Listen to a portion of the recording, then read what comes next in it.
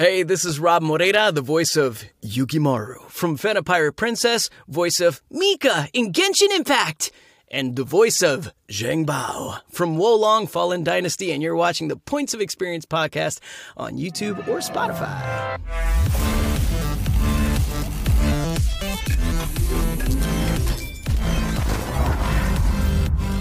Today is going to be a really, really fun episode because someone who is what I just kind of found out through the episode. I had my suspicions, but I felt like I was talking to another version of myself in a way. Someone with very similar energy and thirst for life and finding their way and their success a little bit later in life through, just pure tenacity and love for it. And Robb Moreira. He is a fantastic voice actor. He has done the titles he had just mentioned, but you all are probably getting to know him from Mika in Genshin Impact, which is soon to be released. And when I found out that Robb booked this role, I couldn't have been more ecstatic for him because the range that he has is so apparent when you get to hear him and just his personality and who he is versus the character that Mika is.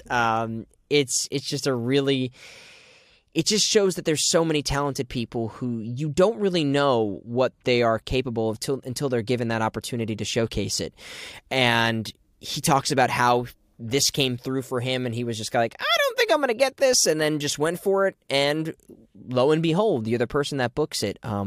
We talk about him starting off in his career going to LaGuardia High School, which is a very popular performing arts high school, and kind of the perception he had of what life would be like after going through this conservatory high school program into navigating life after school, so to speak, and getting a 9-to-5 job and figuring out classes and workshops and finding his niche specifically in what would be his bilingual voiceover career, doing commercials and promos and working the gamut of things and getting kind of into this industry in an unconventional way, kind of listening to people's advice and saying, I don't know if that necessarily applies for me. I know you're saying this is the golden rule, but I think I might be an exception, like many of you might be.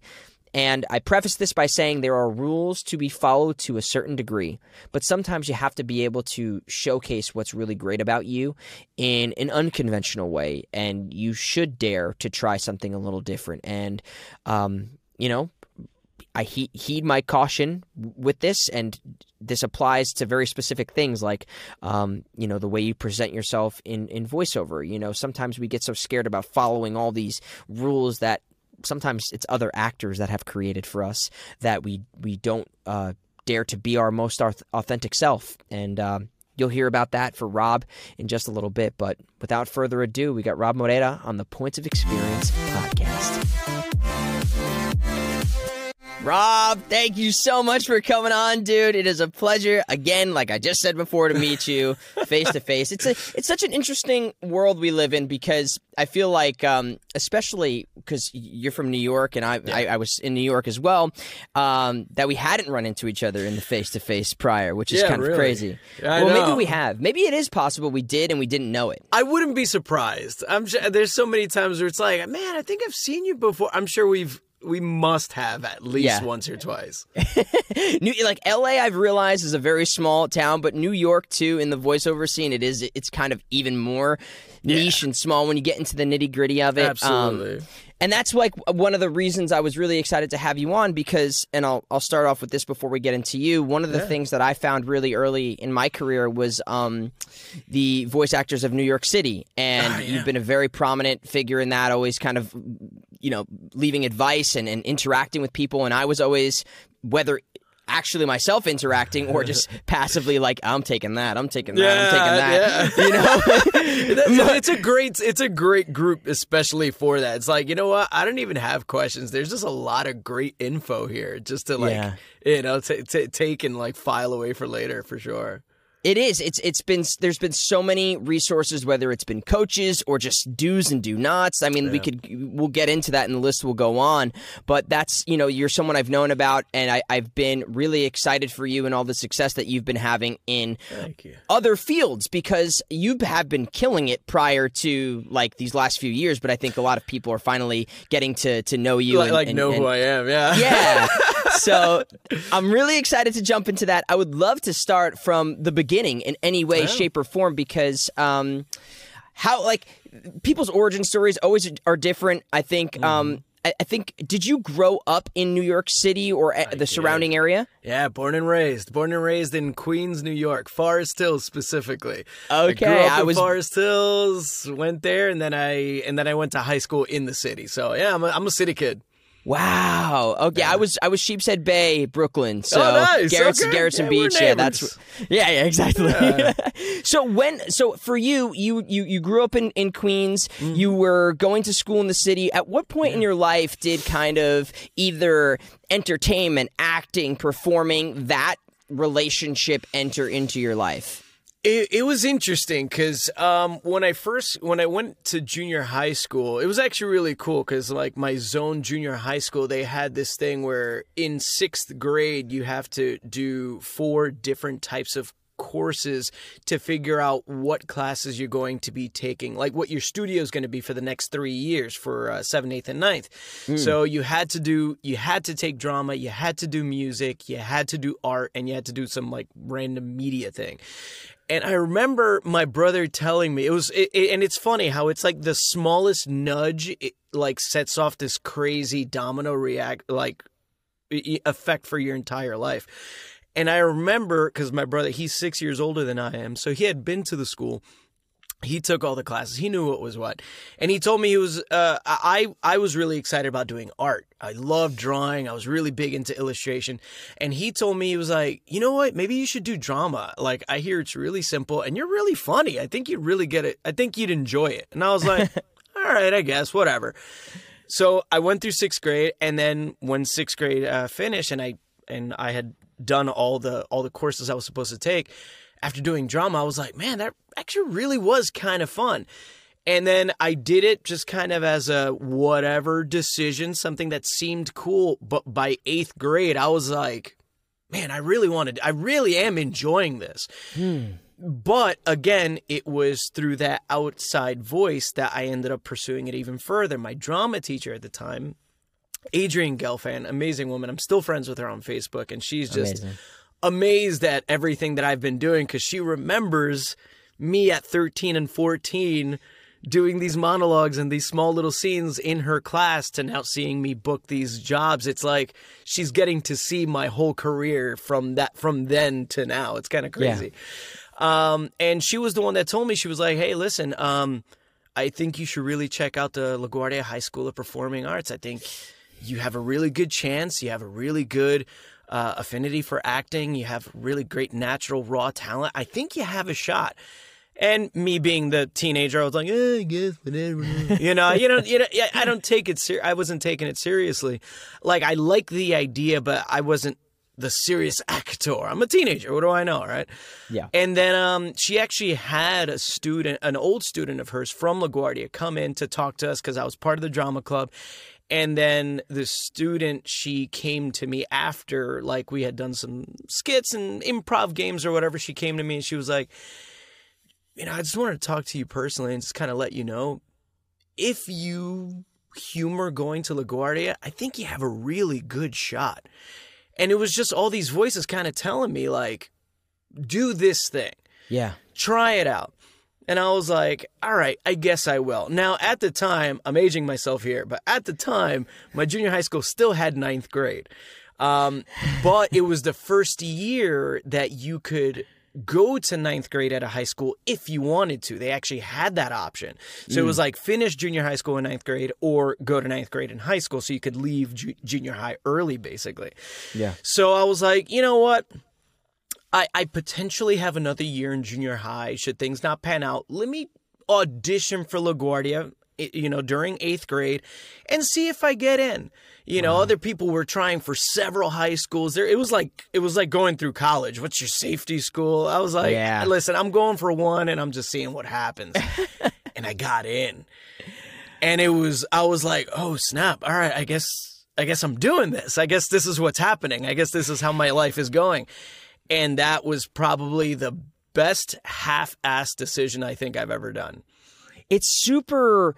I feel mature of you at that time to even, because I think of myself back at 8th grade, and it's like if somebody said, do you want to like try out for a school or thing, I'd be like, what? Whatever. This is all taken care of for me. Like, I go from here to here. Yeah, my mom and dad figured this out, whatever. That's such I think, first of all, you had the talent to get in, so you must have had a little bit of a push to be like, okay, maybe this is the right path for me. Yeah, for sure. But do you remember what that process was to get into the school? Because for people who don't know, LaGuardia is very famous for a lot of, I don't want to say like child stars that come out of there, but I think Timothy Chalamet came out of there most recently. Timothy Chalamet was probably the latest big name to come out of the school. But if we were to backtrack, a couple of people that went, Jennifer Aniston was really big there. I actually had one of her teachers, which is really funny. He's like this really hardcore Stanislavski, like Russian, like drama teacher. So he's like super serious. At 8th grade, you must be like, what? Yeah, so it was wild. And it was funny because I think it was probably sophomore, junior year. Me and my buddies, we were like, should we ask him about like Jennifer? Should we ask him like just to see what he says? Yeah. So we went to him. We were like, Mr. Yusim, this was his name, Murat Yusim. Mr. Yusim, you taught Jennifer Aniston, and he went, oh yes. That was his reaction. So then we were kind of like, what did you think of her? Like, did you think she was gonna be this like star? And he was like, very pretty, very little talent, and that's all he had to say. Dude, I was dying. That's so, like, I feel like that's a very genuine question in a way, too, because you want to know where does that kind of spark start for people? Because I don't think that a lot of people, I'm not saying this about myself that I'm in any capacity anywhere near Jennifer Aniston, but I don't think I had an ounce of talent when I was, like, first starting out. I think I had raw passion, and I had real like desire to learn and get better, but I think it took me a while. So were you kind of that same way too? Did you? Oh, for sure. Yeah, 100%. Like I had that raw energy, and I feel like that separate. Like there is this. I feel like there's two kinds of actors. There are those actors that are just so well trained that they didn't necessarily have that raw acting energy, but they got so well trained they became really good at the craft. And then you have the raw energy folks like you and I that I feel like we had that thing and it just had to kind of be directed appropriately before we finally landed on like it's almost like we're like a river with no embankment or anything, and we just needed to like kind of be brought into place so that we can channel that energy in one area. And I feel like I had a lot of different aha moments where I realized in myself and in my craft, oh, I get it. This is what acting is. Now I understand. And I feel like every actor, at least in our respect, we have several moments of that in our career. Like we never go, oh, I get it, and now we're masters of the craft. Like it's not that. It's like, oh, I get it right now. And then you keep going, and then you hit that next aha moment. You're like, oh, now I get it. Now I get it. And then it'll happen again like 5 years later and you're like, oh, now I get it. It's a constant learning process. And yeah, like right now I'm very good at what I know. And I think what makes me a great talent is that I also know where I'm weakest at, and I constantly work at that. I am not a perfect actor. I know what I'm not good at, and I work at those things to get better because I try to be as versatile and as well-rounded as possible. But I know my weaknesses. I'm very self-aware. I will try them. I won't shoot myself in the foot. I always let them tell me no. But I know what I'm great at. I know what I can nail, and I know which ones I'm definitely shooting my shot at.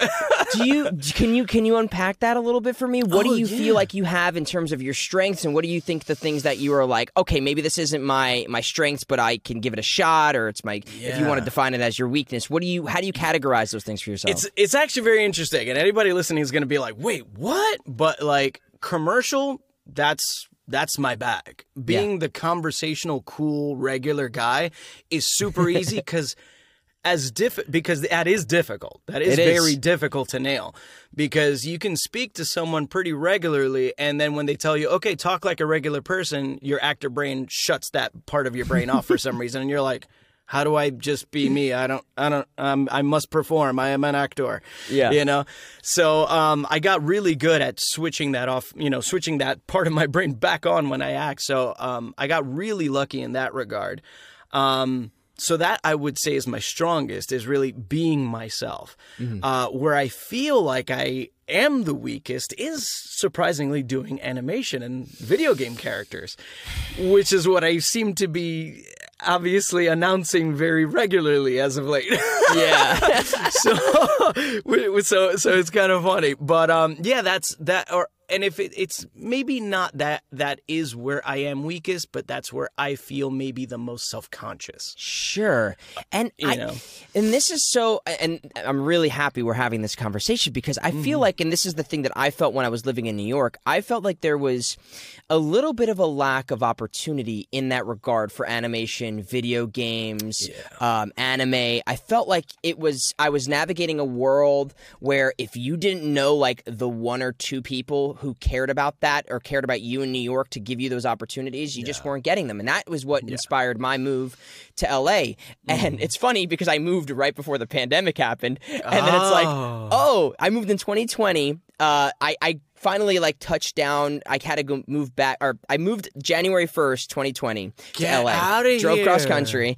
And then January 5th is when we got here. About a week or two later, I had to come back to New York because I was doing a multi-record audiobook with Audible, and I was doing a TV series that I was here for a month for. Or here. I was in New York for. I still think of New York as home, man. Here. It's so, Not your here, my here. So I'm in New York for like another month or two, and then I'm finally back in March. The next month, April, everything shuts down, and then I start seeing opportunities like for people in New York getting these LA auditions and things, or at least more frequently, or the barriers were spread a little bit. Yeah, for sure. So I wonder if that is a product, if you recognize that, like, you just weren't seeing as many of those opportunities, and then once you got the chance, it's like, okay, now I can kind of feel a little bit more confident and play and try, because I think a lot for me what happened was I learned trial by fire. Like, as soon as I was getting the opportunities to do these things I never was, I was like, okay, I tried that, I tried this. Now I'm more confident to take that long shot.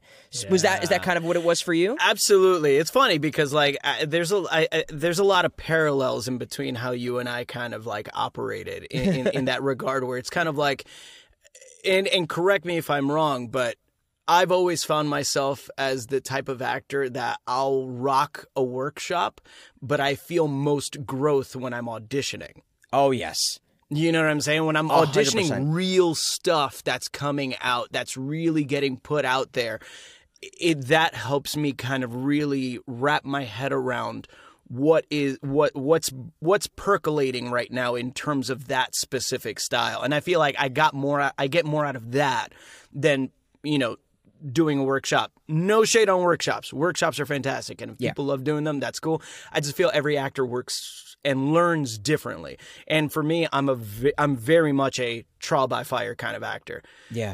And that's how I've diversified as much as I had, is because for audio description is something I've been doing 5-6 years now, and that was literally like, I did an audition. They always ask, hey, have you ever done audio description? I'll try it. I'll never say no. I'll just say, I'll try it. And I leave it at that. I either, yes, I've done it, or I'll try it. You'll never get a no out of me. I love that. It won't happen. I never say no. I'll just say, I'll try it. I'll give it a shot, And that's how I did that. And then that's how I got into audiobooks. And that's how I started doing medical explainers. And in Spanish, no less, which medical in Spanish is like, if the medical words in English weren't like insane enough, trying them in Spanish is even worse. But I do them, I do them. And that's how it happens. You just can't be scared and limit yourself. You have to kind of force yourself to grow. And that's kind of like, I take the doomsday approach of things. It's kind of like I force myself to evolve, to become a better actor. And that's how it happens. You have to take those chances. You have to take that risk. And you have to be willing to bomb. You have to be willing to bomb.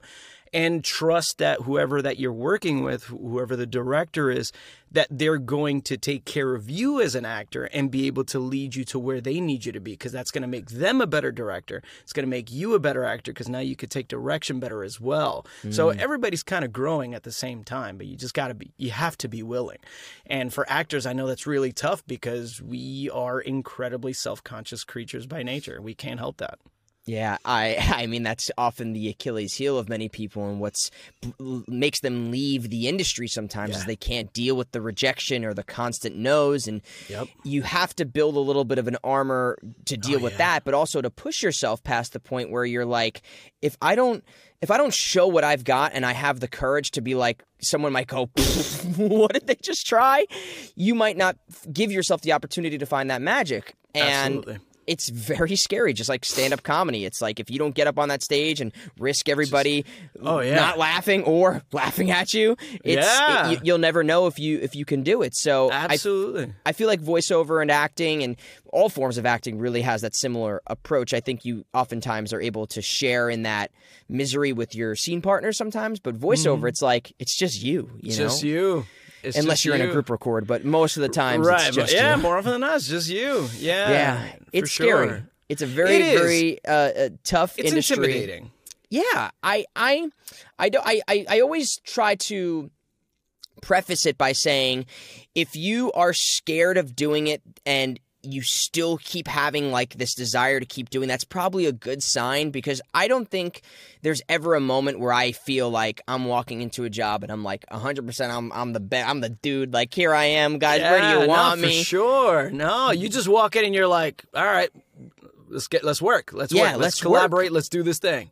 So I think that's very helpful, and I want to jump back a hair for you. When you're still young and you're in LaGuardia and you're going through this program, was it how many? Is it 4 years of high school there when you're? Yeah, it's interesting. So it was 9th through 12th. Okay, and you do 4 classes. 4 to 5 classes of regular stuff like English, math, your usuals.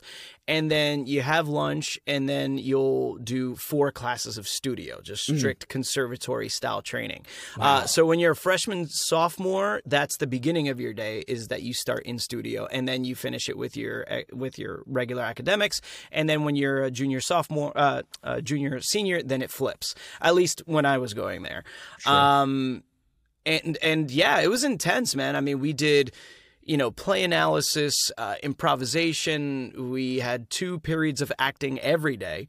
We would have 2 periods of dance. So, you did it all, really. Yeah. Voice and diction, you did everything. And that was actually one of the things that helped me the most. It was voice and diction, because it completely neutralized my New York accent. I had a very urban New York sound to myself, and it completely eradicated it. Thank goodness. Yeah, same with me. Yeah, so you have this just natural cultural way of speaking as a New Yorker. We're known for it, and that helped extremely well. Obviously, also doing Shakespeare fairly regularly, while we were there. You start to change. You start to change as a person. You change as an actor, especially in those years. I mean, those are your formative years as a growing, soon-to-be adult and as an actor. It's a lot to take in. But, when I had that trigger in my head, I finally got it. But, it did... Leaving that school did have one harmful aspect, was that I walked out feeling like the king of the world, waiting for the world to kind of hand me my just desserts, which when you get into the real world, you realize that's not how it works. That's not how the real world works at all. So while I am enjoying success now and the wins that I have now. It was a very long journey of a very long dry spell of making absolutely zero money before I got to where I am right now. And it's interesting because some people could look at that as a bad thing or say like, man, you've hustled for so long and this and that, the other. But truth be told, if I experience the success that I have now at, let's say, 21 years old, I would not have been prepared for the kind of success that I have right now. There's no way. There's absolutely no way I would be able to handle what I'm doing now at that age. I was way too young, absolutely too immature, and way too egotistical and way too cocky to handle it. There is no way. All it would have done, it would have cemented a really bad notion that I had in my head that I was God's gift to acting, and that would have done nobody any good. I would have fizzled out in my mid-20s, and I probably would have stopped doing it. Or I probably would have burned so many bridges I would never know how to make my way back. So it was very interesting. It was a long grind, but it wasn't a long grind for lack of talent as much as it was a necessity to grow as a person, to be able to actually capitalize on my talent appropriately. Yeah, I think not just what LaGuardia might have given you in terms of your idea of what life would be like outside of high school. I've experienced that to a degree with my college education. I went to NYU in college, and it sounds like LaGuardia is kind of like that college experience conservatory wise, where you're getting that type of education. And then they don't really, at least my college experience, and I've talked with people at the school since then about this, they don't really prepare you for what life as a working actor is, they don't really prepare you for what the experience is going to be. Auditioning, figuring out a survival job, learning how you're going to pay your rent, learning how you're going to get health insurance. There's all of these things that are happening in conjunction with, I just want to be an artist. Like, you just gave me 4 years of me expressing myself and crying all day, every day. Now I got to worry about all this other stuff. I got to promote myself. I got to figure out agents and managers and getting hired, marketing and self-promotion. It's a very weird world to enter if you're not properly prepared, and especially from high school. So I totally empathize and understand that idea of like, all right, who's ready to give me my sitcom? Because I had a little bit of a similar feeling. Yeah, and you can't help that. You can't help that. Like, you're good, and your teachers tell you you're great. Like, you're aware of that. It's not that. It's a misplaced sense of knowing your talent. You are good, and you absolutely are. It's just that we were not equipped to handle what actually being a functional actor what it really actually takes to be one. Yeah. And it's a lot of not fun work, especially at the beginning. Yeah. And especially when you're figuring yourself out too, like you're still going through puberty and you're still figuring out who you are as a person. It's like, dude, I was like 19, 20. I was like, I'm just happy I got a girlfriend. Like, I don't know what's going on with the world. Like, really? Jeez. Yeah. And now you want me to be the face of some sort of brand or a series. Like, it's what? Like, it's hard for a lot of people. Yeah, so for sure. You do 4 years of LaGuardia. Then what is the plan? Is it like, I'm going to take the world by storm, I'm going to go to college, I'm going to, like, what was the plan after you leave the LaGuardia system? So I left LaGuardia, and I was waiting for the world to, present me all of its Hollywood fame. Rightfully so, yes. And, because that's how it works. And it didn't. So I was like, all right, new plan. So I did go to conservatory. I went to the American Academy of Dramatic Arts afterwards, and I did 3 years there. And after I did that, I had another aha moment as an actor. So now I felt really confident and more humbled, a little bit more humbled now. At this point, I was a little older. I went through the process again, and it was nice to kind of almost like go back to a school system, because it kind of like reset me a little bit. I really did enjoy that. So I feel like that kind of grounded me more. And then when I was done, I was kind of lost. I'm that actor that never really had many actor friends. So I never really had people to bounce ideas off of, nor did I have a mentor per se to kind of tell me what to do also. So I was very kind of just floating around. So I ended up joining a theater and education company called Night Star, and I was with them for a couple of years, and they were really great. I did that for 3 years, actually.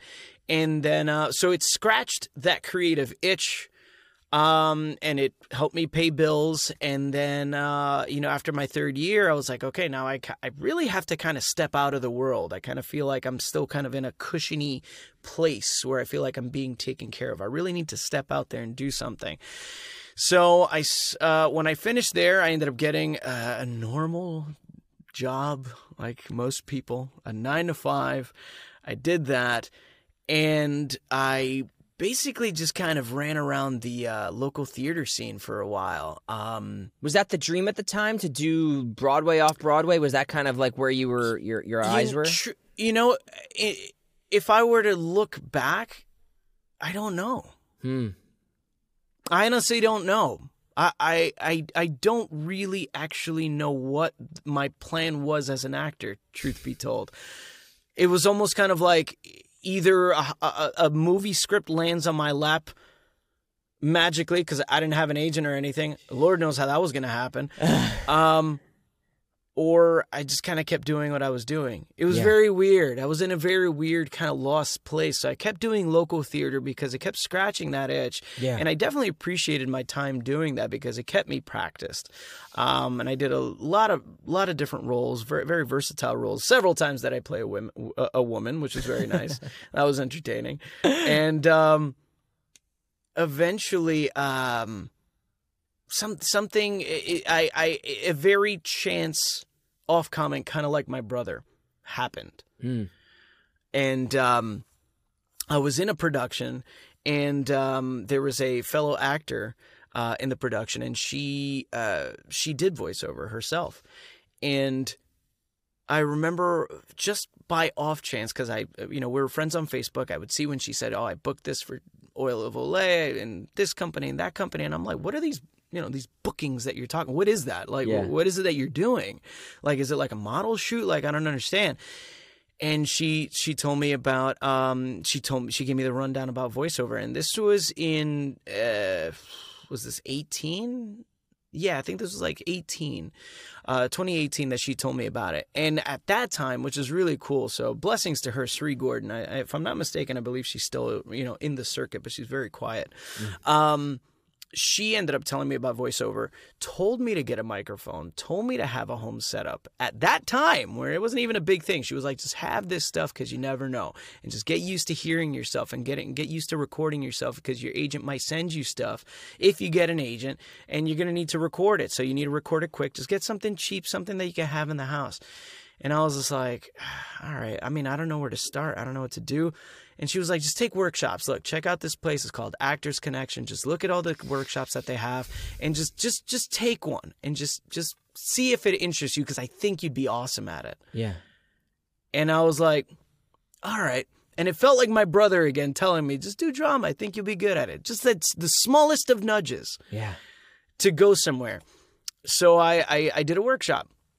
And obviously, like everybody, I thought it was amazing, because voiceover is amazing. It's the greatest job. So I was instantly hooked. I did an animation workshop, obviously, because that's how everybody wants to start in voiceovers, doing animation. So, of course, that's what I wanted to do. So I did that.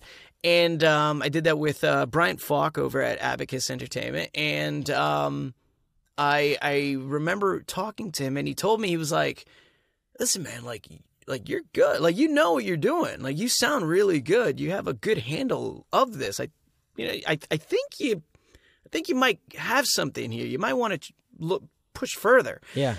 So, I was like, all right, I guess I could think about it. He was like, yeah, we'll just do a couple of one-on-ones. And then if you want to make a demo, you can make a demo. So obviously then there's the big demo dollar sign in your head, and you're like, man, sorry, I got to save up for this and just got to see what happens and go from there. So I did the few one-on-ones with him. Went really, really well. I cut a commercial demo, one that I still use parts of right now because it was just that good. I did the demo. I got the demo. And then I just kind of sat on it for like a year because I did not know what to do. And this is 2018? At this point, this is... No, sorry, not 18. I'm so off. Sorry, no, this was like 2013. Okay, my bad. Because in my head, I'm like, "There's you." No. Yeah, no, sorry. This is 2013. Sorry, I got my numbers crossed. Okay, no, this is 2013. 3s and 8s. Yeah, I see it. Yeah, because 2014 was when I signed with my agent. So this is 2013, beginning of 2013. So I had this demo and I just kind of sat on it and I didn't know what to do. And I kind of went back to what worked. I was like, okay, what was it that kind of reset my brain? What is it that I need to do? I need to go back to classes again. I gotta start back at zero to see where I messed up, because I started and I got a demo and then things fell flat. I must have missed something. So I went back to workshops. So I started doing workshops again. And these I did with Marla Curbin, rest in peace.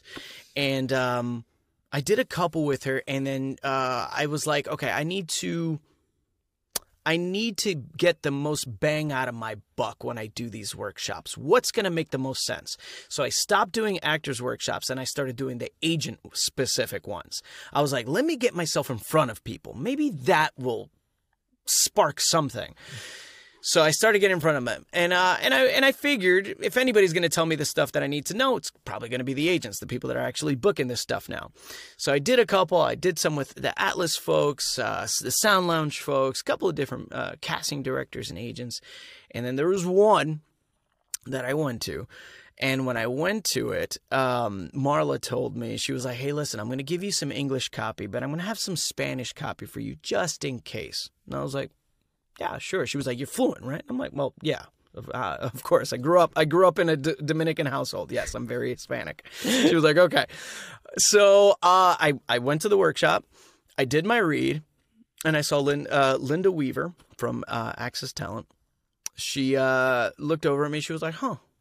She was like, do you happen to be, are you bilingual? And the reason she asked that is because of the way that I slate my name before I say things. I always say Robb Moreira. I don't say Robb Moreira. I don't anglicize anything. My name is Moreira. That's how it's pronounced. That's how I say it. Heck yeah. So I said, Robb Moreira. So she was like, are you bilingual? I said, yeah, I'm bilingual. She was like, okay, do you happen to have Spanish copy? I was like, yes, I do.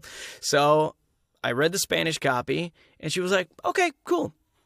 And that was that. I was like, all right. Cool. I mean, I showed her what I got. I guess, it is what it is. 2 days later, Marla's assistant hits me up and she says, just so you know, Linda Weaver is interested in getting your demo. Do you mind if we pass it along to her? And I'm like, do I mind? Yes, do it now. Don't even ask. I'm like, don't ask. Yes, send it. She was like, okay. So she sent it off. And then like 2 days later, Linda calls me and she says, hey, listen, so I let the gang at the office hear your demo and we absolutely love it. Now, what set me apart on this demo is that I took a really big risk. Now, this is one thing I didn't tell you about my demo, is that when I did my demo, I made a bilingual demo. And this is a commercial or animation demo? It's a commercial demo. Okay. And I made it bilingual. So a lot of people say, no, you should have an English one, you should have a Spanish one, but I didn't have $3,000 to burn, and I had to make the most out of it as I could.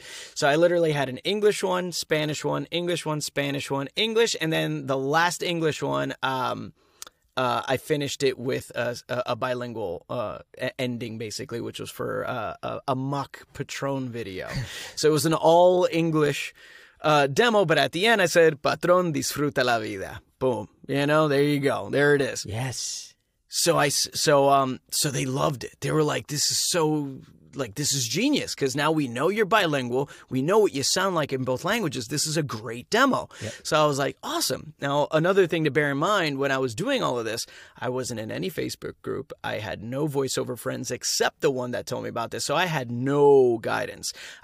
which absolutely helped me. Because if I was in these groups, as helpful as they are, I'd be incredibly confused on what I should have done. I would have heard 10,000 people telling me that doing a bilingual demo would have been a huge mistake, would have shot me in the foot. Nobody would have listened to it. And then I would have had another handful of people telling me, maybe that is a good idea. Maybe you should try that. So if I got all that information, what would I have done? I have no idea. I literally went with my gut instinct the first 4 years of my voice acting career. And I think that's really what made the difference on how I ended up getting to where I am, which is now why when I speak to people, I tell them, you got to trust your gut instinct.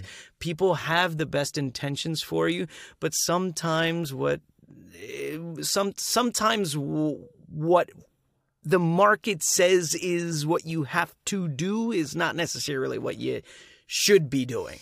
Yeah, I think it's also, too, and that's so amazing that worked out that way, and I had a very similar inclination because anytime I see a bunch of people doing one thing, my mind instantly says, well, if everybody's doing that, I'm going to get lost in that mess and I got to go the other way. I have to do something different.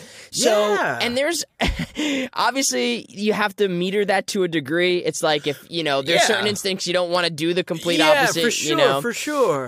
But I think that was a very great risk and it made you super marketable and viable and they wouldn't have, you have one shot sometimes to get in front of these people and you utilize that to the best of your abilities and your finances at the time. Like I did not have the money, I mean, how many times have we seen where people say, if you're starting in voiceover, make sure you have like 10 grand because that's what you're going to have to drop on stuff. Yeah. Had I seen that number, I probably never would have even approached doing voiceover. Okay, like 10,000, I don't have 10 grand lying around, And the truth of the matter is, have I spent that much? No, I've spent probably double, maybe even triple that over the course of a very long career where I was making a lot of that money back, not to mention that the money that I spent was money that I was making in the business. Yep. So I had my day job while I was also doing this on the side, kind of like this small growing business. But that's how it ended up happening. No, I didn't have a $20,000 nest egg that was like, this is the voiceover, investment money. It wasn't that, you spend it as you get it and you build it and you grow as you go and reinvest into your career. It's so smart. And I think people get excited when they start making money and they want to start like buying things. It's like, no, this is a career where you don't have to have 1,000 different microphones. You don't have to have the best of the things, but you want to make sure you have the things that make you competitive. And definitely when someone's booking you, you don't want to be like, oh, I don't have that, or I can't do this, or, that's changing a little bit today. Like I see people moving away from Source Connect. I see, but I think that's true. Being able to have all of the tools that you need, you don't want one of those things to be the reason you don't book something. Exactly. At the same time, you don't need the $3,000 microphone. You can get something that is, comparable for a fraction of the price. Absolutely. 100%. I mean, the booth that I'm in right now, it's not a Studio Bricks. It's not something fancy. It's not a $10,000 investment. This is a $4,000, made to order booth from a company that nobody's ever heard of. But one thing I can tell you is that every engineer says the same thing. Holy crap. What booth are you in? Dude. They were like, your sound is so clean. They were like, man, we get so many actors and the sound is just like, it's bouncing all over the place. They were like, thank you so much for like having such a great setup. And I'm like, you're welcome. And it costs half the price of what a lot of other actors have out there. Dude, we are so similar in that regard because like I did the same thing with this. This is I spent, I'm not even kidding you. I mean, I found somebody to help me construct all of these the panels? Panels and clouds. I have a bunch of clouds above me and I have bass traps. I like those. But I did it for 1,000 and every engineer tells me, every engineer is like, your room is insane. And I got lucky that I don't have a lot of outside noise and stuff, and I did something with my door. But you don't have to, and this was what I was going to comment earlier, you can either look at those numbers and be like, there's no way I can achieve $10,000. I should run away. This isn't the business for me. Or what I would always do is say, okay, how can I learn to do the thing I need to hire somebody else to do for me? So how can I figure out a way to build these panels and get the education I need to, make 2x4s into acoustic panels and get the rock wool and get the chains for the clouds. I learned all that shit. Same thing went with my demos too. I recorded all of my stuff that I could for my demo, and then I worked with a producer for, I'm not even kidding you, my first demo was like $300 because I just needed them to do the sound effects for me. But I did everything myself. And I wouldn't recommend that to everybody because you need to have the know-how. But yeah, exactly. But like there's a way. There's a way. And it's going to be different for everybody. You know what I mean? Like to go back to like my story. Yeah. So after Linda called me and she told me that they all love my demo, they signed me a week later. Wow. And that's how I started in voiceover. I started with an agent. Now, real talk, Paul. Yeah. How many people have said when you first start as a voice actor, do not go for an agent? Always. It's the majority of people. Every time. And that's exactly how I started. Yeah. And it wasn't that I was shooting for an agent. I wasn't sending my stuff out. I just put myself in front of them. Yeah. And if you could do that, then do that.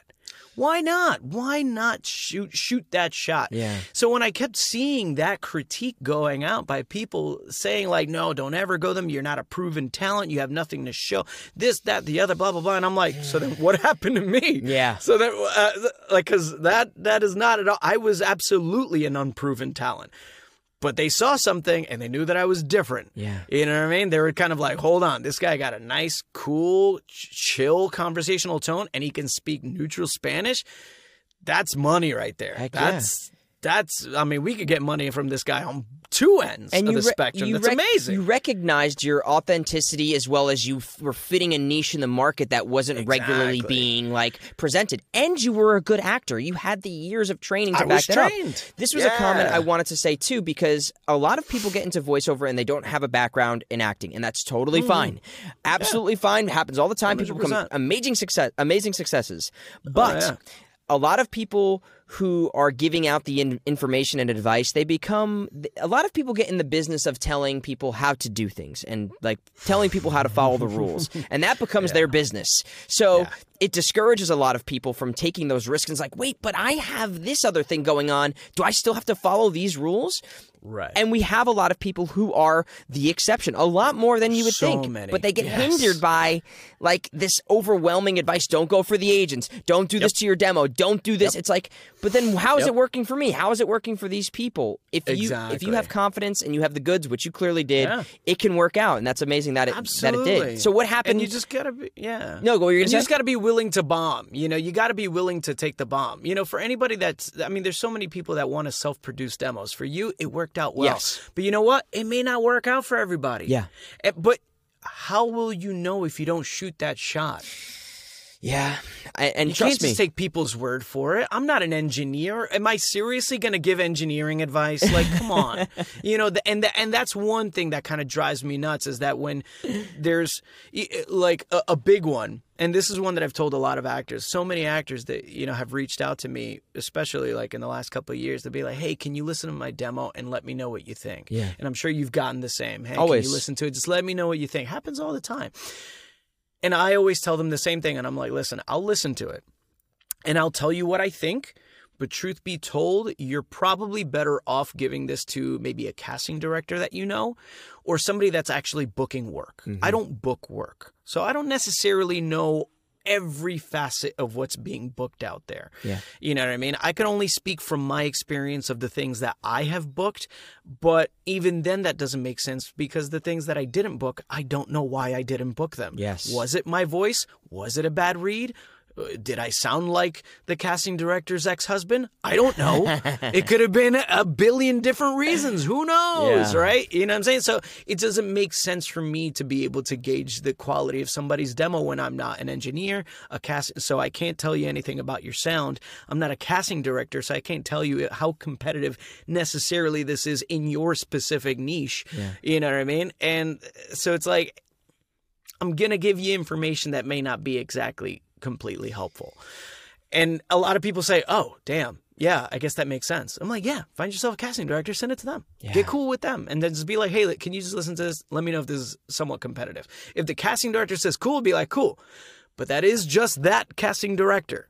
There are many casting directors out there, and all of the opinions are as different as fingerprints. You know what I mean? Everybody has a different one. It's the business of subjectivity, and there is no golden rule. As much as people try to preach this golden set of rules, it's not the truth. They're not there, man. There's no one set way to do this thing, man. We're all just trying to make some kind of acting gumbo, and we all have different ingredients, man. You just got to make the one that tastes the best and just rock with it. Just let it go. Let it do its thing. Well, you clearly caught on to some sort of recipe that worked because it got you an agent right out the gate. And then how soon was it after you're working with everybody? And did you start booking things in English or Spanish first? How did that all work out once you were in the agency?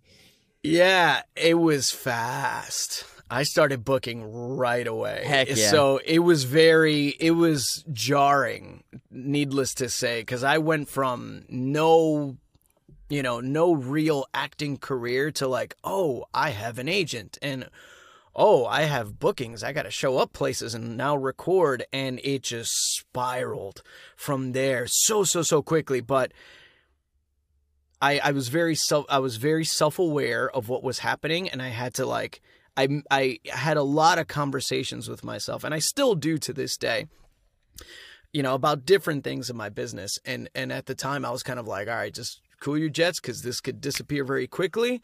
Let's just ride this wave and just see where we can go. Let's just keep showing up, and let's just keep doing what we're doing. Mm-hmm. And my first booking was a couple weeks later, probably like 3 weeks later for Maker's Mark. I was doing a demo for them. Wow. I did that, and then I did a Purina Cat Chow campaign. And then the biggest one was for McDonald's, and the way that one panned out was crazy. This one was 3 months later, 3 months into my voice acting career. I did an audition for McDonald's, and I did it in English. And again, because of the way I slate, it opened a door. And McDonald's liked my English read, but they reached out to my agent. They were like, hey, we heard the way he slated. Does he happen to be fluent in Spanish? So my agent sent them my demo. And long story short, they liked my English so much, but they had another English actor they wanted to use, but they really wanted to use me. I ended up becoming the South American McDonald's voice for about a year and a half. And I became a must-join 6 months into my career. It was insane. Yeah, I mean, this was a union gig 3 months into starting. Yeah. It was insane. It was insane how it all just kind of happened. It's a Cinderella story, I think, for people who are like, there's no way that can happen, and yet it can, and it did, and that's 100%. And it takes a long time, man. Yeah. I mean, I left high school at 18 years old. Let's say I started my interest in acting at 12, left at 18. I didn't start voiceover till I was 30. I'm now 39. Yeah, and it takes a while. That's a long journey, man. That's a long journey, and it takes a long time. And I know that sometimes when people start posting those big wins, especially when they never heard of the person, they start going like, man, in the last year or two, this Robb guy just kind of appeared. And it's kind of like, nah, man, I've been around for a while. Yeah, same thing happened with me when I was like, I've been working in this business for 10 years, like making my living doing this. We've been doing it for a long time. It's just people don't see the ugly side, the ugly work that we had to put in to really get to where we're at now. It's like when you see people get to this point where it's kind of like, oh, I've seen Paul before. Yeah, I know him. And oh, I've seen Robb before. Yeah, I know him. Like our name just kind of floats around very regularly. Yeah. It's like, yeah, we've been working at that for a long time for that to happen. We're definitely not We're not overnight successes by a stretch. It's the hilarity of social media, because I think it gives this notion, and it can be discouraging when people see, like, why is everybody getting all these things? It's like, man. I'm not on social media every day saying, hey, this week I auditioned for 30 things, didn't get any of them. Like, nobody is posting that. Seriously, it's funny too, because I tell people that all the time. I'm like, listen, if I told you how much I audition for compared to what I book, you would gag. I know, because like we put in heavy audition numbers, man. It's crazy. People don't think about it. But we put in a lot of auditions to get what we get. And you never know the one that's going to hit, and you don't even know what that's going to be. If it will amount to, like, it might be a demo fee. It might move to syndication. You don't even know. And how many times have you auditioned for something and you go, I got that? Why? Almost always. I think it's almost always. It's like, why did I get that one? All right. I mean, I'm not complaining, but really? Okay. And then the ones that we're like, oh, knock that one out of the park. We never hear from them again. That's happens all the time. You have to remove yourself from that, like, and it's hard. It's the nature of the actor to be like, I really want to do this and work so hard on it and get attached to it. But I'm starting to learn now, the more that I can just, like, do the work and then literally, like, MIB myself and just be like, that never happened. Like, that you never did that role. Yeah. You never auditioned for that. Keep moving. It was a one-day gig. I think of it as a booking, and rather than an audition. It was a one-day gig. I did it. Now it's gone. If they want to bring me back, they will let me know. Exactly. 100%. Yeah. And it's so funny. I mean, I'll get to this in a second because I want to continue the trajectory, but I'm putting a pin in something that'll be really fun. So you work on the McDonald's campaign. You got your career going in terms of commercial, it sounds like, and this is all happening in New York at the time. Yes. You're working pretty like stable in a sense. Is it coming regularly? You feel like this is now the full career path? It's all right. It's definitely still side hustle. I still had my 9 to 5. I worked at a travel company, and at the time I had built myself up to being the manager of a call center. So I had a pretty up there position. So I was doing okay there, and so voiceover was like it was just really great side money. Yeah. Now, instead of taking that side money and siphoning it away for, like, rainy days, I kept reinvesting and reinvesting and reinvesting. So the minute it came in, it was going right back out into the business. I was like, I need to act like this money doesn't exist, and it needs to keep getting funneled back into itself so I could keep building myself up and getting better microphones, doing more workshops, and just ultimately equipping myself better for the business overall. And that kept happening pretty much until 2019. In 2019, at this point, I basically had double income. What I was making in my day job, I was making doing voiceover. So I was doing very well. I basically had 2 full-time jobs. Yeah. So I could have lived doing one or the other very easily. But things came to a head at the end of 2019.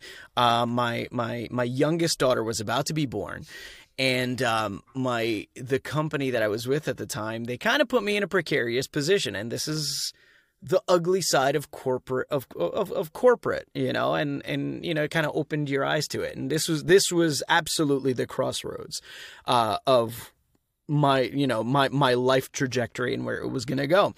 At the time, I was a key account manager, so I was a much higher level at this point.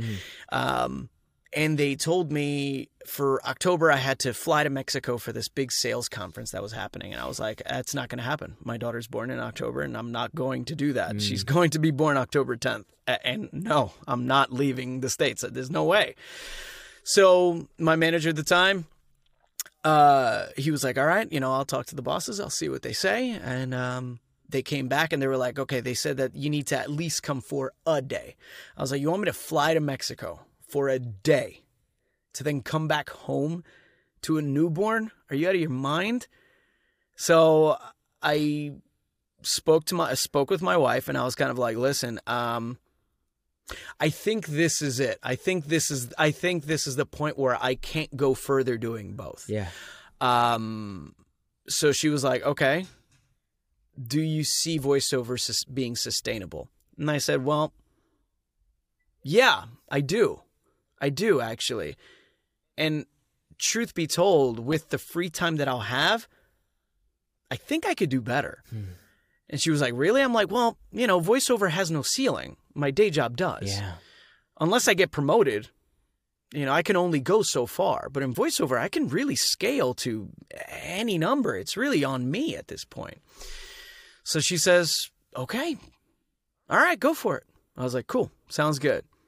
So I called my manager. Mind you, this was during my review. And I told him, I was like, yeah, by the way, I think I'm going to have to give you my 2 weeks. And this was probably the most amazing thing. Great, great, great man.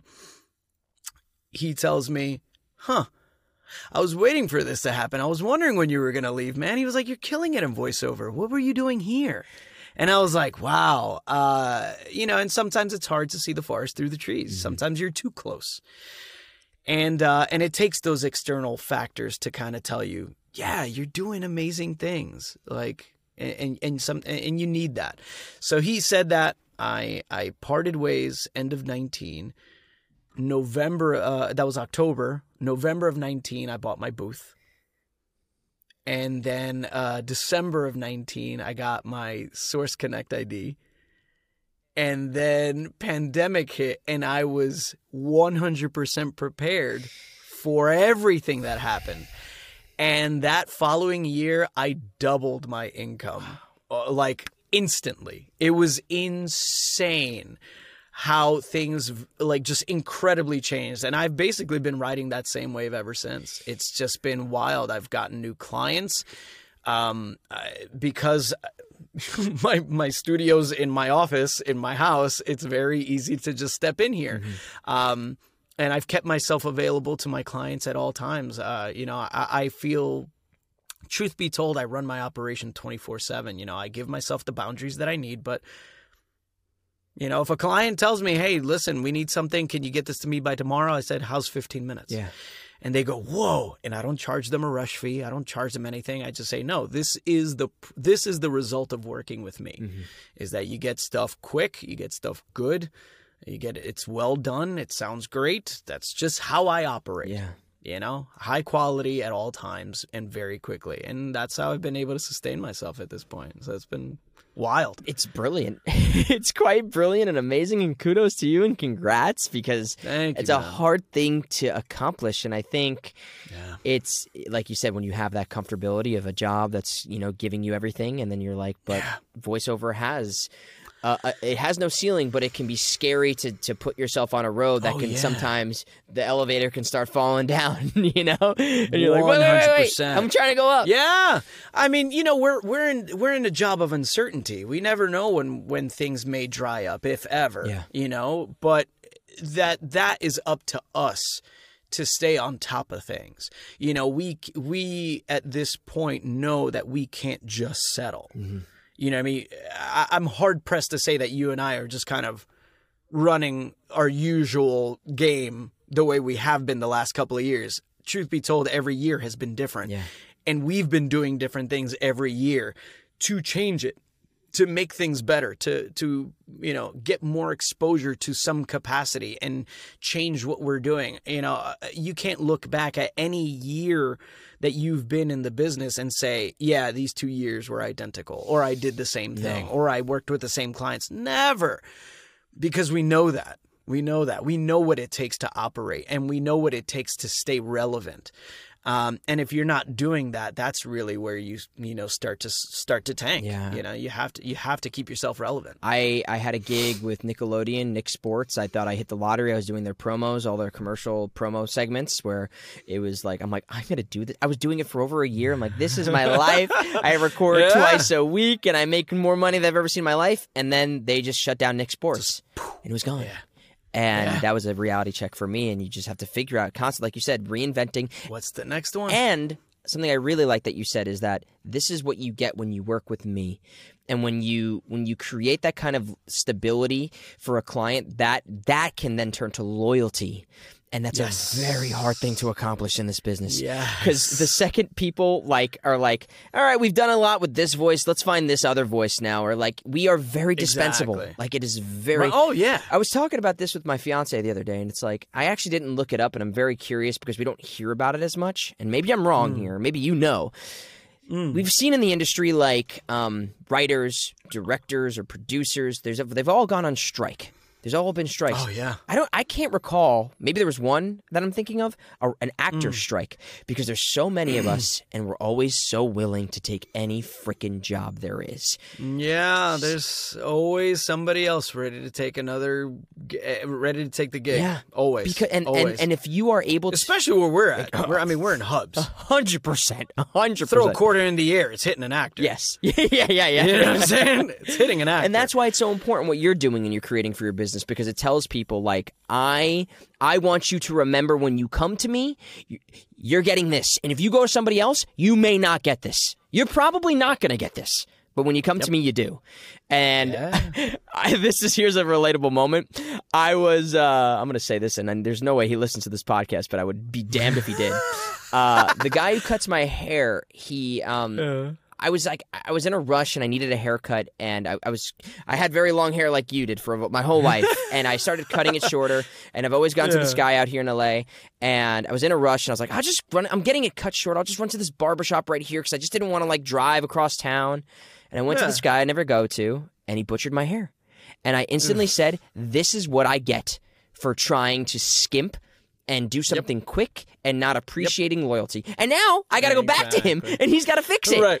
Can you fix this? Yes. Yeah. So, funny little tidbit of that. Yeah, man. No, absolutely. This is all great for you, and I'm so happy that happened. At what point then did the animation and these video games? When did this all start coming in? So that was probably right after the pandemic started to hit, because like you had said, when the pandemic happened, a lot of those doors started to open. LA started to be thankfully more welcoming to New York talent, and vice versa, which was really, really nice. But that's when that started to happen. So I started to get more eyes in that regard. But my first foray into anime was actually with a company that I worked with here in New York, which is NYAV Post. Wonderful people. Great crew. And I did Mazinger Z with them. How did I get into that one? Actually, funny enough, the actress that got me into voiceover passed my name along to NYAV because they were looking for actors. So she passed my name along, so I started getting auditions. I auditioned, and I got into this Mazinger Z anime. And I remember when I went in, I was standing in front of the microphone, and there was the monitor in front of me, and I'm like, what's going on? And they were like, you've done dubbing, right? And I was just like, I'll try. And I'd never say no. I was like, I'll try it. So I tried it, and it's not difficult. We've seen dubbed things before growing up. I grew up on Gundam and Dragon Ball Z. So I was like, I get it. I know what it entails. Now I just gotta learn and do right now. So I did it, and I ended up getting a part. So I ended up doing a couple of kind of like additional voices and stuff, but I was like, oh man, this is really cool. So that's kind of how I got my feet wet. And then I did No More Hero. No. What was the name of it? No, not No More Heroes. World. Man, I forget the name of the game, but I ended up doing a game with them. Earth Defense Force. There we go. I did Earth Defense Force Iron Rain. I did that one first. I ended up auditioning for a couple of characters. I ended up getting one of the characters that follows the player character.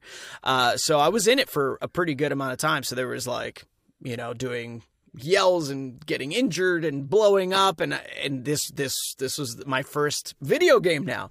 So I did that. So NYAV kind of like got me my first big things, which was actually pretty awesome. And then after I did that, then I did another Earth Defense Force. I did the World Heroes one. So in that one, I did a handful of characters as well. And And then I did Bungo to Alchemist, Gears of Judgment. I did that one, which was also through NYAV, but I ended up going to Funny at the time, Funimation. It ended up going on Funimation, and that was one of my first big animes. And it was like I did 3 animes like back to back, like in that one year. I did that one. I did Number 24, which was it was either soccer or rugby. I think it was like a rugby anime. And then I did an audition for this original anime that was coming out. It wasn't an adaptation, totally new. Couple of ninja characters were in it, and I was just like, whoa, this sounds really cool. And I remember auditioning for one character, and I was like, man, I tell people don't fall in love with the characters that you audition for, but man, this character sounds really cool. Like, I don't know what I did, but I just really liked it. And that's when I got Yukimaru for Fena Pirate Princess. And that was a big one. Yeah. And when I got that announced, it was funny because I got the email back, and it was so far between the casting and the audition. And when I got it, I was like, "What's this pirate? What? Yeah. I don't even know what this is." Because you do an audition, and then 10,000 auditions later, you get the casting, and you're like, "I don't even remember this."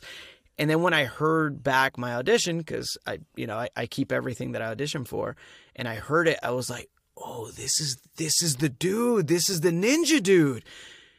And that was probably one of the wildest experiences, because that was now dubbing from home with an all remote cast. And it was just incredible. And I feel like doing Fena is really where I kind of got my foot, now planted into the animation realm and the video game territory. I feel like that's where I kind of started to get more comfortable there and become a bit more of a presence, because there's so many incredible anime voice actors that are out there, especially a lot of you guys are out in LA, that it's hard as a New York talent to try to wiggle myself into a position where it's like, hey, I'm here too. Especially since some of you guys are just so freaking good. That's really what it is. The talent out here is insane. It is insane. It's wild. Which is another thing I tell actors all the time is that, you know what, if you want to get into anime voice acting, cool for you. Just know that that's probably some of the toughest talent in the industry. Yeah. Truth be told. Because the people that work regularly in anime, they do for a reason. Yeah. They're that good. And the people in Texas, the people that work out there are phenomenal as well. It's insane. Oh, right, exactly. Yeah, same. It's just they're just that good. Yeah. It's stiff talent. But I will say that it says a lot about you, because the fact that you were able to make a name for yourself in a territory that you hadn't really navigated. Obviously, the pandemic helped, but it says a lot about where you were as an actor and the quality of what you bring. And maybe your studio had a lot to do with it. Maybe it didn't. But whatever you were bringing to the table, they were saying, out of everybody, because everybody sees these things. Texas, sometimes LA, and then now New York is getting a little bit. You're in the small group of people that were getting the stuff. You were good enough to... I hate thinking of it this way, but beating out everybody else. You were the person right for that part. And it says a lot about what you bring, and your role on that is phenomenal, and you do such a great job. It's I'm happy that you were able to find the right people, and NYAV gave me my first kind of anime shot, and they're wonderful people. So I Michael and Stephanie, they're phenomenal human beings. Yeah, incredible. And yeah, man, I mean, and that changed things. I mean, my first con appearance was because of Fena. Yeah. I mean, it was just really wild how it kind of happened. But since then, I've started to also see more video game, opportunities come in, and again, there's so many that come through. You don't win them all, but I got to be in a Superfuse, which is a really cool indie game that's on Steam. That was really fun, and it was so cool doing that one, because the producers, they were just so excited to work with me, because they were like, and this is something that no cockiness. It was just, it's so amazing to hear, and it's so it gives me so much pride because it is something that I worked on, is to have the range that I do. And that's something that I get, that's a big critique that I get a lot, is that people say like, man, your range is insane. Yeah. Like you could do so many different characters, to the point where while I was doing that Superfuse session, they were like, yeah, we're going to book you for another session. We got another character we want you to do. We're just going to give him to you. I was like, yeah, okay. And I ended up playing like one of the bosses like pretty early in the game, this character called Razor. So they ended up giving me that character. So I was like, wow, how cool is that? Like they just started throwing me more characters. Yeah. They were like, listen, let's see how far we can stretch this guy. And you know, they're getting the bang for their buck, and now they know. They were like, man, if we need to knock out like 8 characters, just call Robb. Heck yeah. Just get Robb in there, man, because he'll just give you 8 different people, and you'll never know. And so that was actually really cool. And then doing Wolong, which just came out, that recorded a while ago, and so it was funny because I forgot about the game until somebody announced their role announcement, and I saw it. I was like, "Yeah," I was like, "That looks familiar. What Wasn't I in that game?" And then when I look up like the voice actors in it, I was like, "Oh yeah, there's my credit. I guess I am in that game." Sometimes it happens like that. You never know. It happens, you know, and it's not because and just for anybody listening, it's not that, you know, I hold any project higher or lower in my totem pole. It's just that sometimes the times, especially for video games, the time between when you record it to when they come out, sometimes is really, really long. It's a very long time frame that you fill that with so many other projects that you just forget. You know, it's no shade on the game.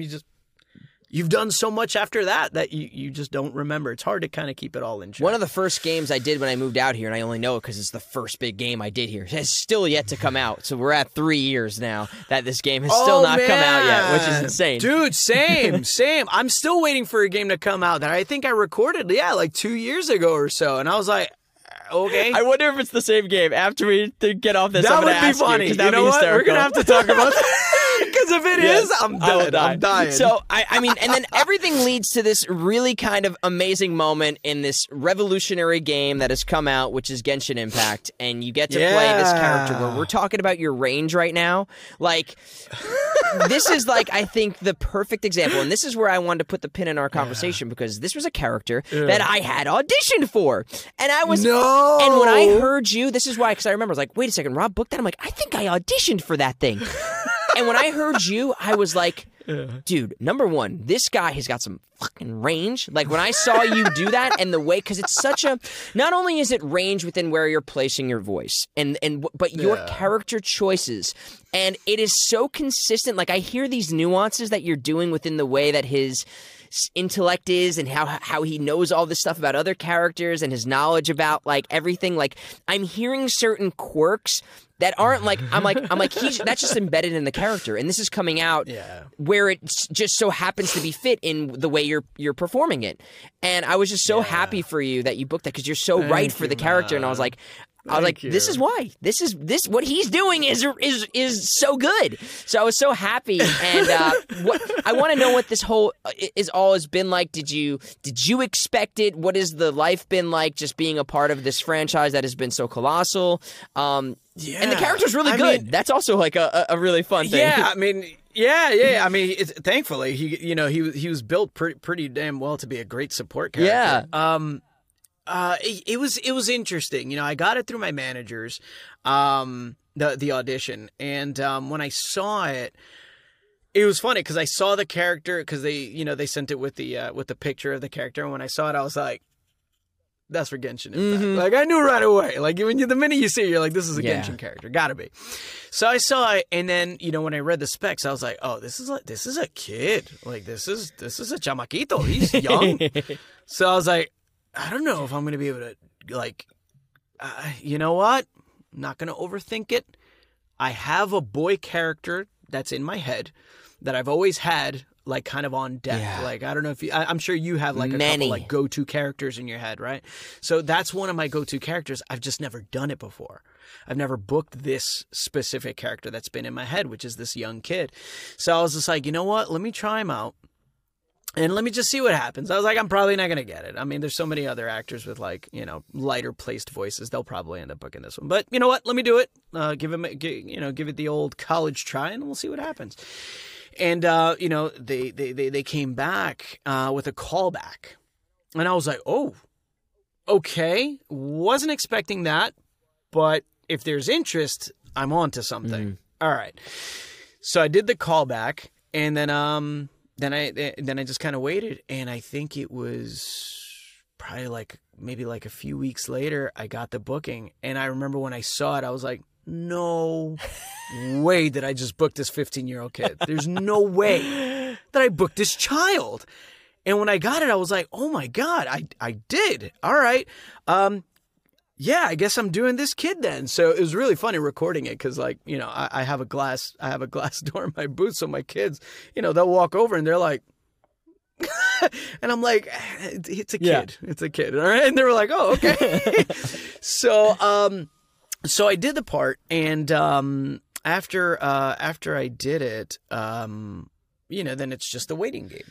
Waiting for this character to make his appearance. And I knew he was going to appear before he became a playable. So I knew he was just going to be an NPC to some degree. And I was just kind of like, fingers crossed that people don't think he's a complete dork, because he's very stuttery, he's very anxious, and he's just very wound up when he's in a crowd. Yes. So I was like, let's see what happens. But I loved his character design, and he is a child, and that is what makes him so endearing, is that he is this young boy in a world of mostly strong warrior adults that know their place, that are very, very powerful, and he's just kind of in awe to be in front of them.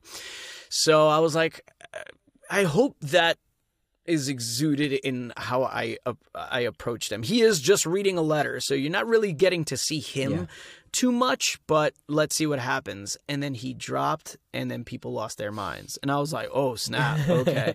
So people really, really like this kid, which is really cool.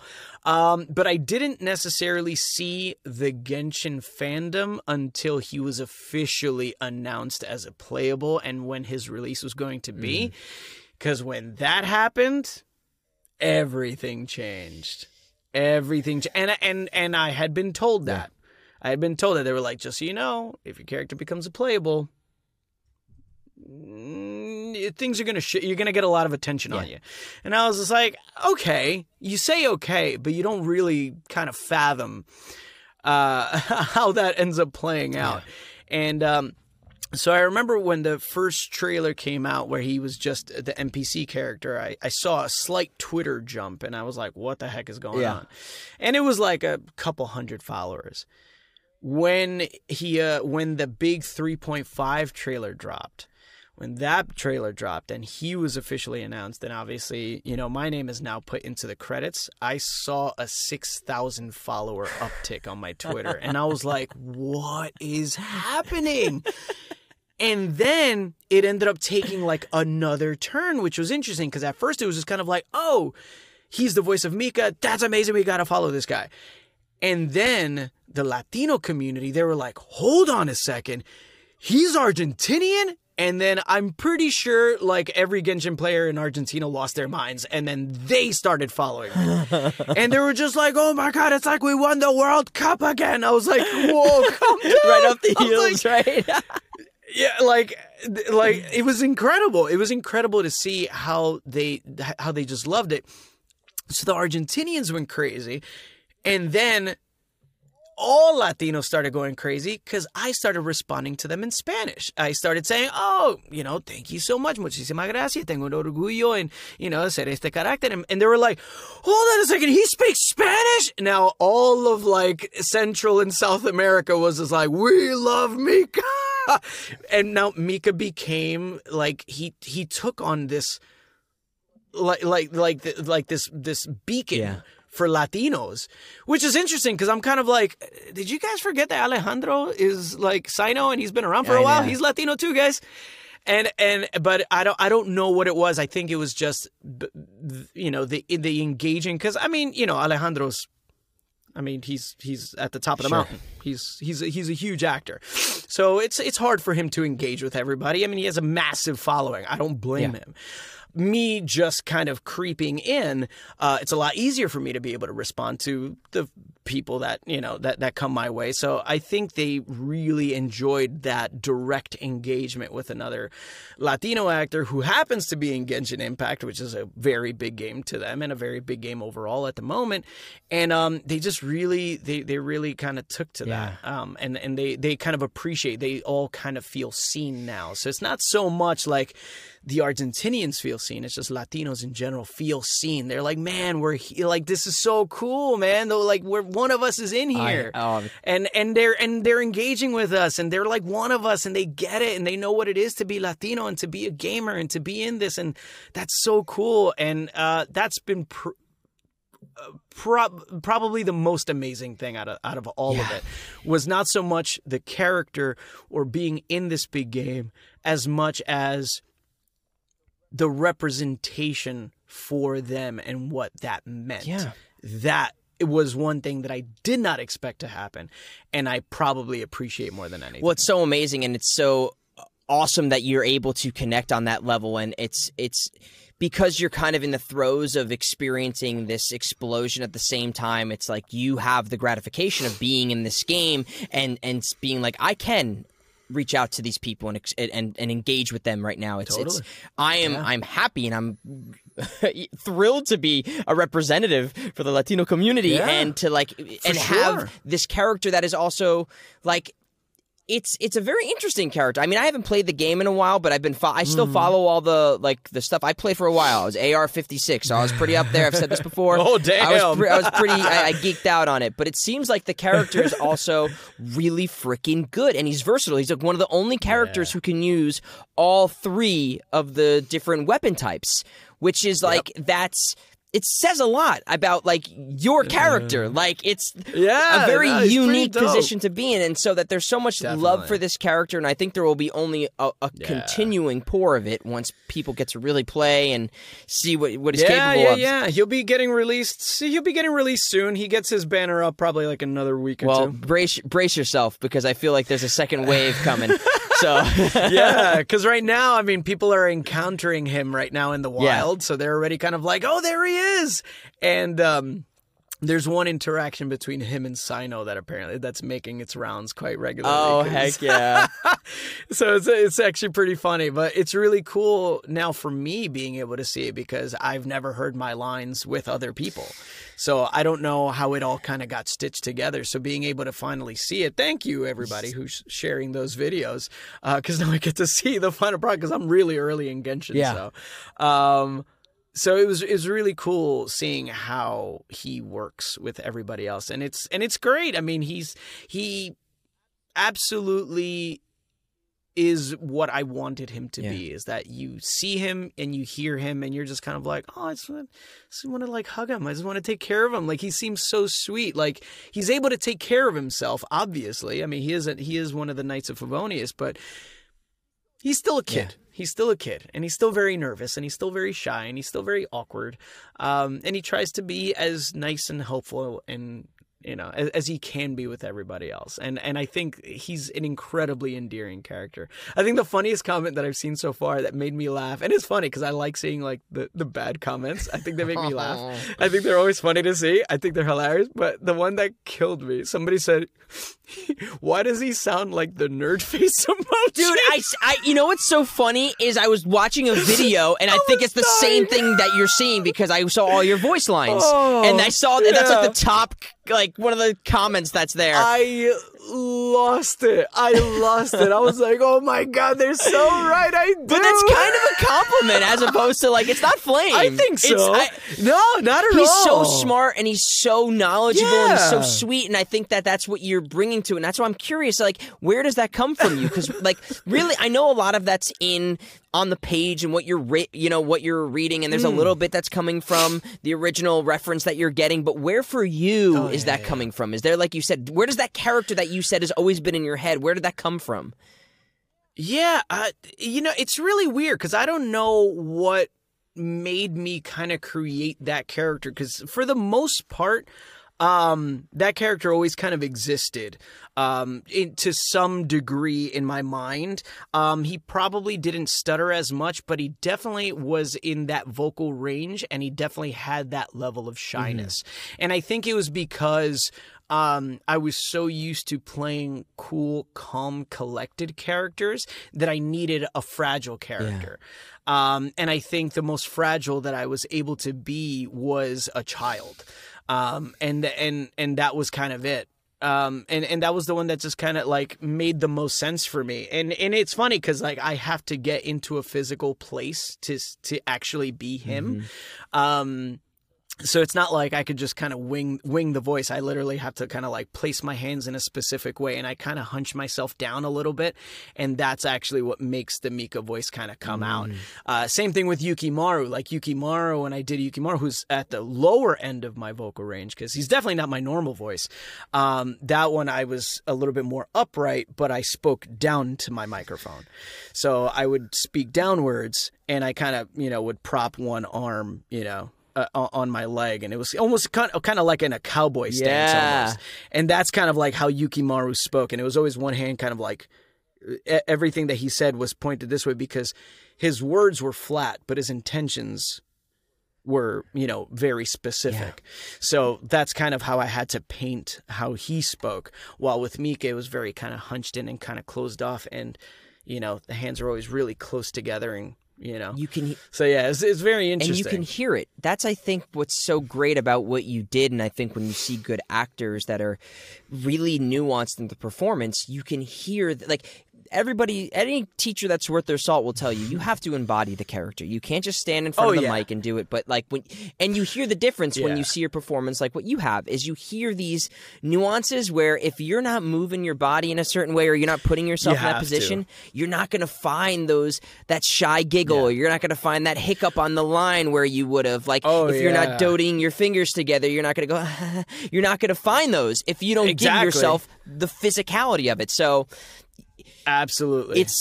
And that absolutely is what helps Mika, is the fact that he doesn't speak with his hands, but his hands are constantly kind of moving and kind of like twitching and fiddling, and like that's almost like how he pieces his words together, is that he's kind of building them in this little like bubble, in front of his chest, and he keeps everything very close in, while somebody like Yukimaru was very kind of like, hey, I'm kind of out here. This is what I'm saying. Which is funny because now that is, Yukimaru is now a voice archetype in my head. And the way I get into that voice is by saying Fena. Because I said Fena so much in that show that now that is my go-to to get to that voice, is just saying Fena. It's like you say it and it's like it instantly drops like 2 octaves. Yes. I love it. That's something that a lot of people use, and they have their hooks into things, and I am sure I have plenty of mine that I won't bore you with now. Oh, yeah. But Rob, I am so happy for you, and you've been really fighting it out there, and like you've said, people are maybe getting to know you now, but you've been around for a while, and to see you rewarded with the praise that you're getting for not just something that was like given to you in a sense, but like you're doing this amazing work that's getting recognized. So I'm so happy for you. I'm so proud of you, and it couldn't be more deserving. So I'm really happy that you get to reap these rewards that have been rightfully due. So. Thank you, man. Thank you. It's awesome. It's a wild ride, and I'm just really happy that everybody that's been a fan. How incredible everybody has been, fellow voice actors, how supportive everyone has been. There's always outliers in anything of people that are going to be negative, and I've been incredibly fortunate enough to navigate away from most all of them, and only surrounded myself with people that have been supportive and nurturing and just incredible overall, you know what I mean? Especially like, running in the same circles like you and I mean, we've run in the same circles for, years now at this point. and somebody that you and I work with pretty regularly. And I don't know if he does the same to you, but he always brings you up to me, Tom. Yeah. He always tells me, he's like, man, do you know Paul? And I'm like, I don't know Paul, but we run in the same circles. And he was like, man, I'm telling you, man, you guys are great, man. You guys would be so cool together. We did that movie together. You play JB in that movie, Finnick, right? Yeah, right? Finnick, yeah. So I Finnick, play like your little, for anyone who hasn't seen this, I mean, I don't think it's available in the States yet, I don't think, from what I've heard. So. But I play like your little monster, and that's how like I was like, oh, that's so funny. You're my manipulator. It's until I like take over and like lose my mind or whatever. And you're so good in that too. My gosh, it's phenomenal. Yeah, you too. Oh man, because I got to hear a little bit of you when I was doing it, so I was like, this is great. Yeah, oh man. Yeah, JB was very much in my normal chamber, and it was just kind of like being able to get unhinged progressively was really fun. Yes. Hopefully that'll come around in a way that we can watch it. Like, I hope that so. was a fun project. But yeah, a lot of good. Rob, I've taken up so much of your time. I would love to end on one quick final thing that we do here. Is you've already given us a wonderful plethora of experiences you've had in your life, but I love to ask people if there is an experience, maybe not related to the industry, maybe related to it, life, family, friends, an experience you have that had an impact on you, whether like it was advice or it changed you, it made you see things differently, that you would feel sharing it with my audience here, our audience, and that might get some value out of it. It doesn't have to, like I said, be related, but it's whatever comes to mind that bubbles to the top of the list.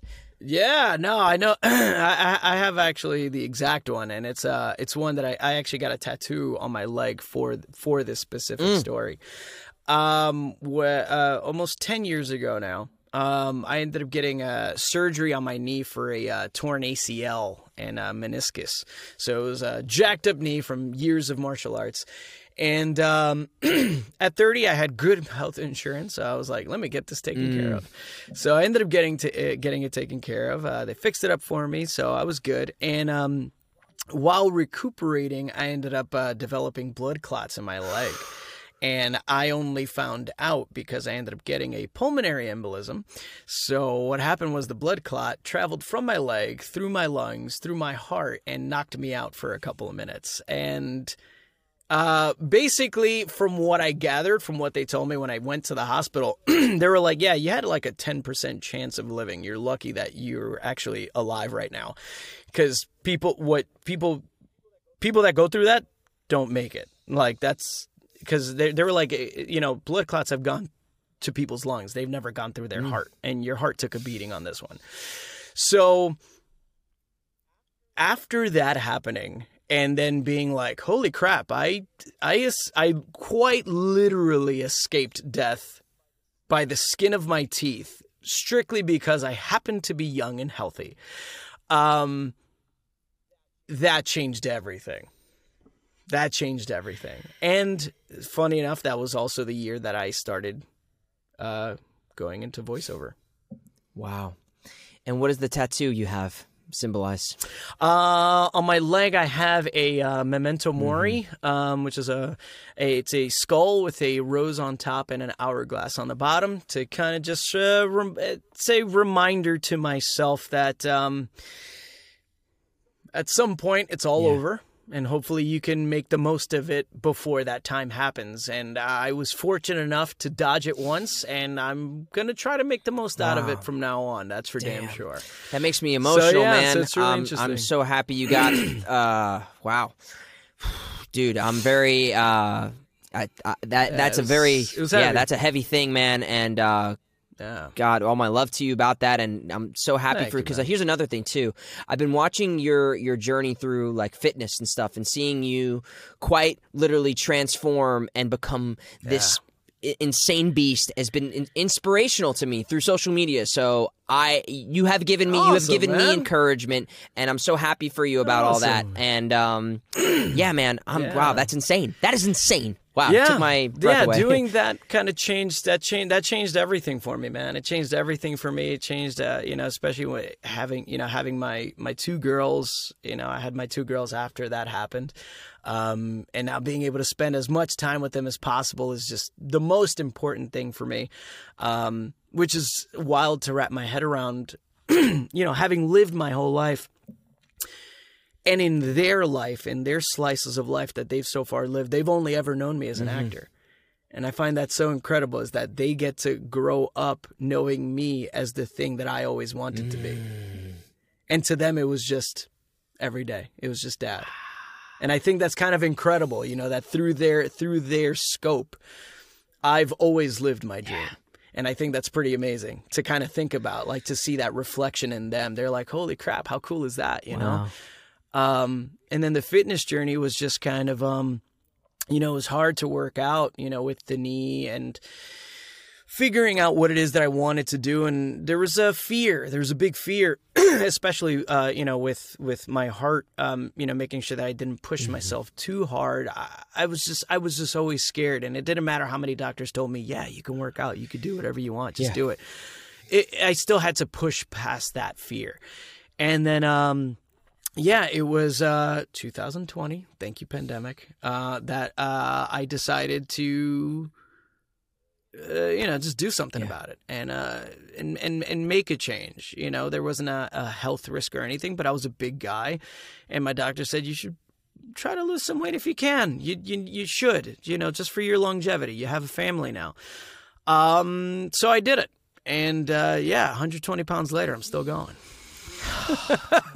Dude, still going. I'm prepping to be a kickboxer, and life is very different than it was 3 years ago. I seriously cannot be more happy for you, and you couldn't be the more perfect person to receive such blessings in your life, both mentally, career-wise, physically, everything. I'm just really, really happy for you, and it's been a real pleasure to get to know you and hear more about you, because you, like you said, I've heard your name so many times from Tom, everybody. It's just it's a real fun to sit down with someone who I had an inkling we were very similar, and my inkling was correct. So, Rob, thank you so much for coming on here.